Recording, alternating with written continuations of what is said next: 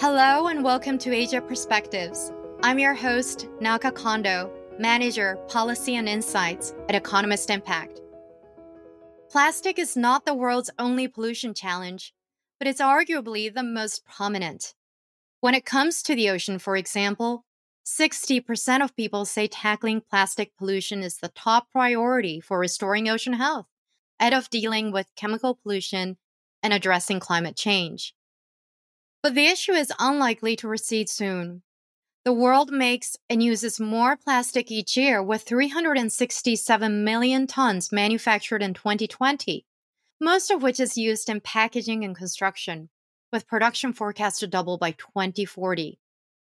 Unless we change how we produce plastic and manage it as waste, as much as 12 billion tons of plastic waste could be in landfills or in the environment by that year. Continuing along this path is plainly unsustainable, but deciding how best to proceed, however, is less clear. The scale of the challenge demands a new framework that covers the entire life cycle of plastic products, from design to production to consumption to disposal and beyond. Today, I'm excited to share our very first piece of research under the Back to Blue initiative, the Plastics Management Index, an index that aims to bring attention to the growing global concerns around the use of plastic and highlight how its management can be made sustainable. I am the editor of the report, and I'm glad to be joined by my colleague, Shreya Mukherjee, Manager, Policy and Insights at Economist Impact. Shreya has been instrumental in conceptualizing and managing the index. Hi, Shreya. Hi, Naka. The ranking is out. We have ranked 25 countries across dozens of indicators. The top 5 were Germany, Japan, France, the UK, and the US. What would you say distinguishes the top performers of the index? Indeed, Naka, it's been very interesting to dive into the country-level metrics to understand the key performance drivers.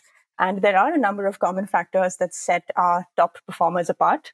In terms of regulation, these are countries that have robust laws, policies, or regulations on plastics management, and they are actually being enforced. They have governments that have been proactive, for instance, through promoting responsible use and consumption of plastics, ensuring that plastic usage is safe and informed. And they also have solid waste management frameworks with a focus on plastic that are in place. Structurally and in terms of actual capacity, these are countries that have sound oversight of waste management processes, efficient collection and sorting channels, and also adequate infrastructure in place to facilitate recycling. The governments in these countries have also been actively pushing for more formal approaches to minimize plastic mismanagement, while stakeholders like the private sector and consumers are also fulfilling their respective roles. So the approach to plastics management overall is more holistic, and the responsibilities are also more clearly defined. Would you like to take us through very quickly the structure of the index?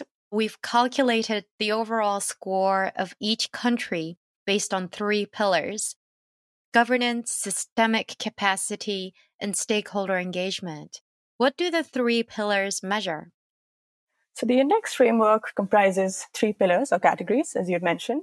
And within each of these categories, we have a set of indicators and sub-indicators that draw from both quantitative data and qualitative assessment.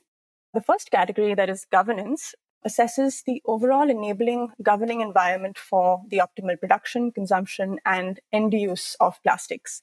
So this includes a variety of mechanisms like policies, regulations, legal frameworks, as well as voluntary initiatives that span the entire plastics value chain. And beyond just examining the presence or absence of these mechanisms, we took this one step further and looked at the state of enforcement of these mechanisms. For instance, by understanding whether there is actually adequate funding available to support enforcement. The second category, that is systemic capacity, examines the structural capacity of a country. That is the physical infrastructure, systems, and processes that have been dedicated to keeping plastics within the value chain, and also promoting the optimal use of plastic as a resource. The category also includes what we call a slightly more forward-looking aspect to examine investment in future systems and processes, for example, through training. And the final category, that is stakeholder engagement, looks at the actions taken by different stakeholder groups, specifically consumers and businesses in the management of plastics, while also looking at the actions taken by the government to inform stakeholders on their policies and their plans to manage plastics. China is the world's largest plastics producer, and it has ranked number 10. How should we interpret this result? If we look at the category level results for China, I think that's what really tells us the story. China ranks 12th, tied with Thailand for category 1, that is governance. In the second category, systemic capacity, it comes in 8th. And in the third and final category on stakeholder engagement, China comes in 16th out of 25 countries. So definitely a little bit of a variation in the category level performance. China's overall score is boosted by its relatively stronger performance in the second category, systemic capacity.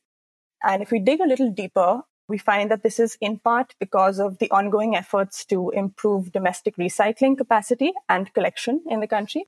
China actually comes in second out of 25 countries in the indicator that examines the efficiency of collection and sorting channels for plastic waste.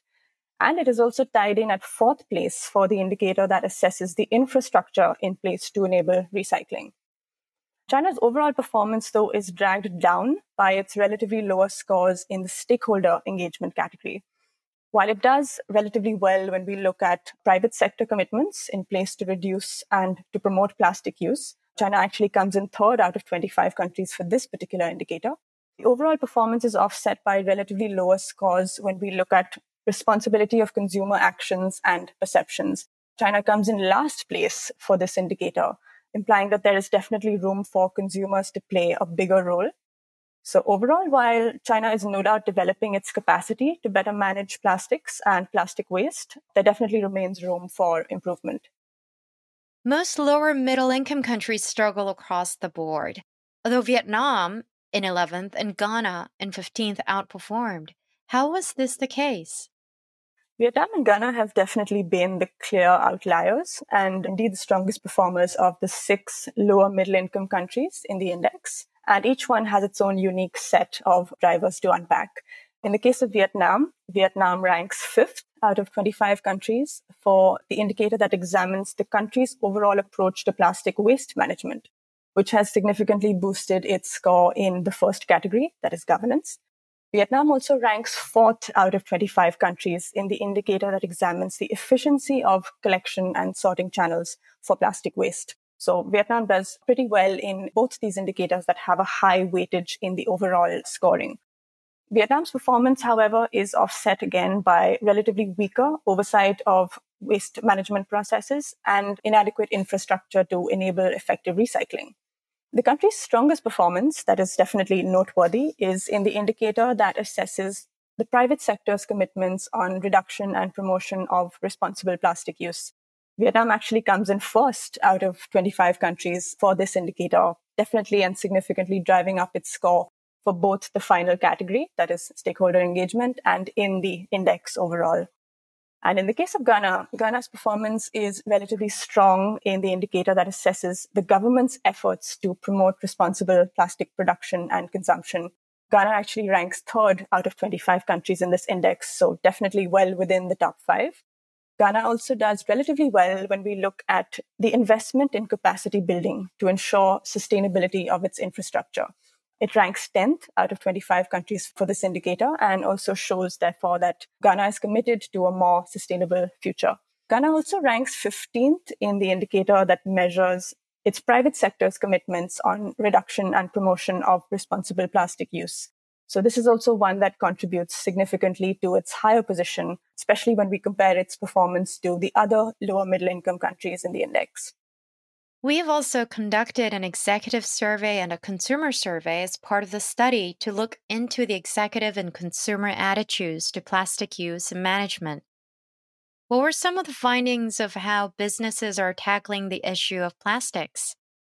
So the executive survey that we conducted made it clear that a large percentage of businesses are taking a more active and committed approach to sustainability with a focus on plastics, by both making it a clear part of their business plan or strategy and by following more sustainable practices in the workplace. So definitely an interesting mix of findings there.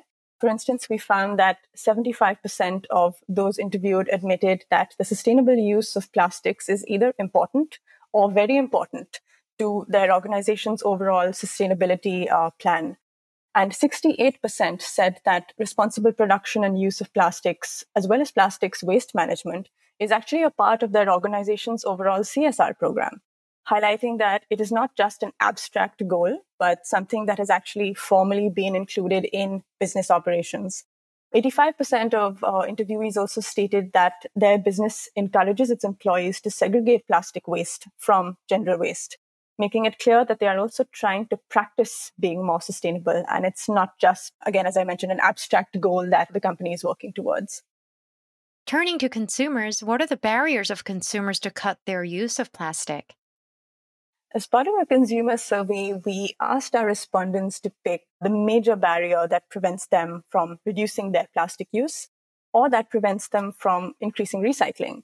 And interestingly, the highest proportion of our respondents, that is 43%, stated that they find non-plastic alternatives to be too expensive, while 36% cited convenience as the main barrier. Another barrier that was cited quite commonly is that it is too difficult to understand which materials are recyclable and which materials aren't. So this, in fact, actually creates a clear case for greater and more widespread efforts to raise awareness.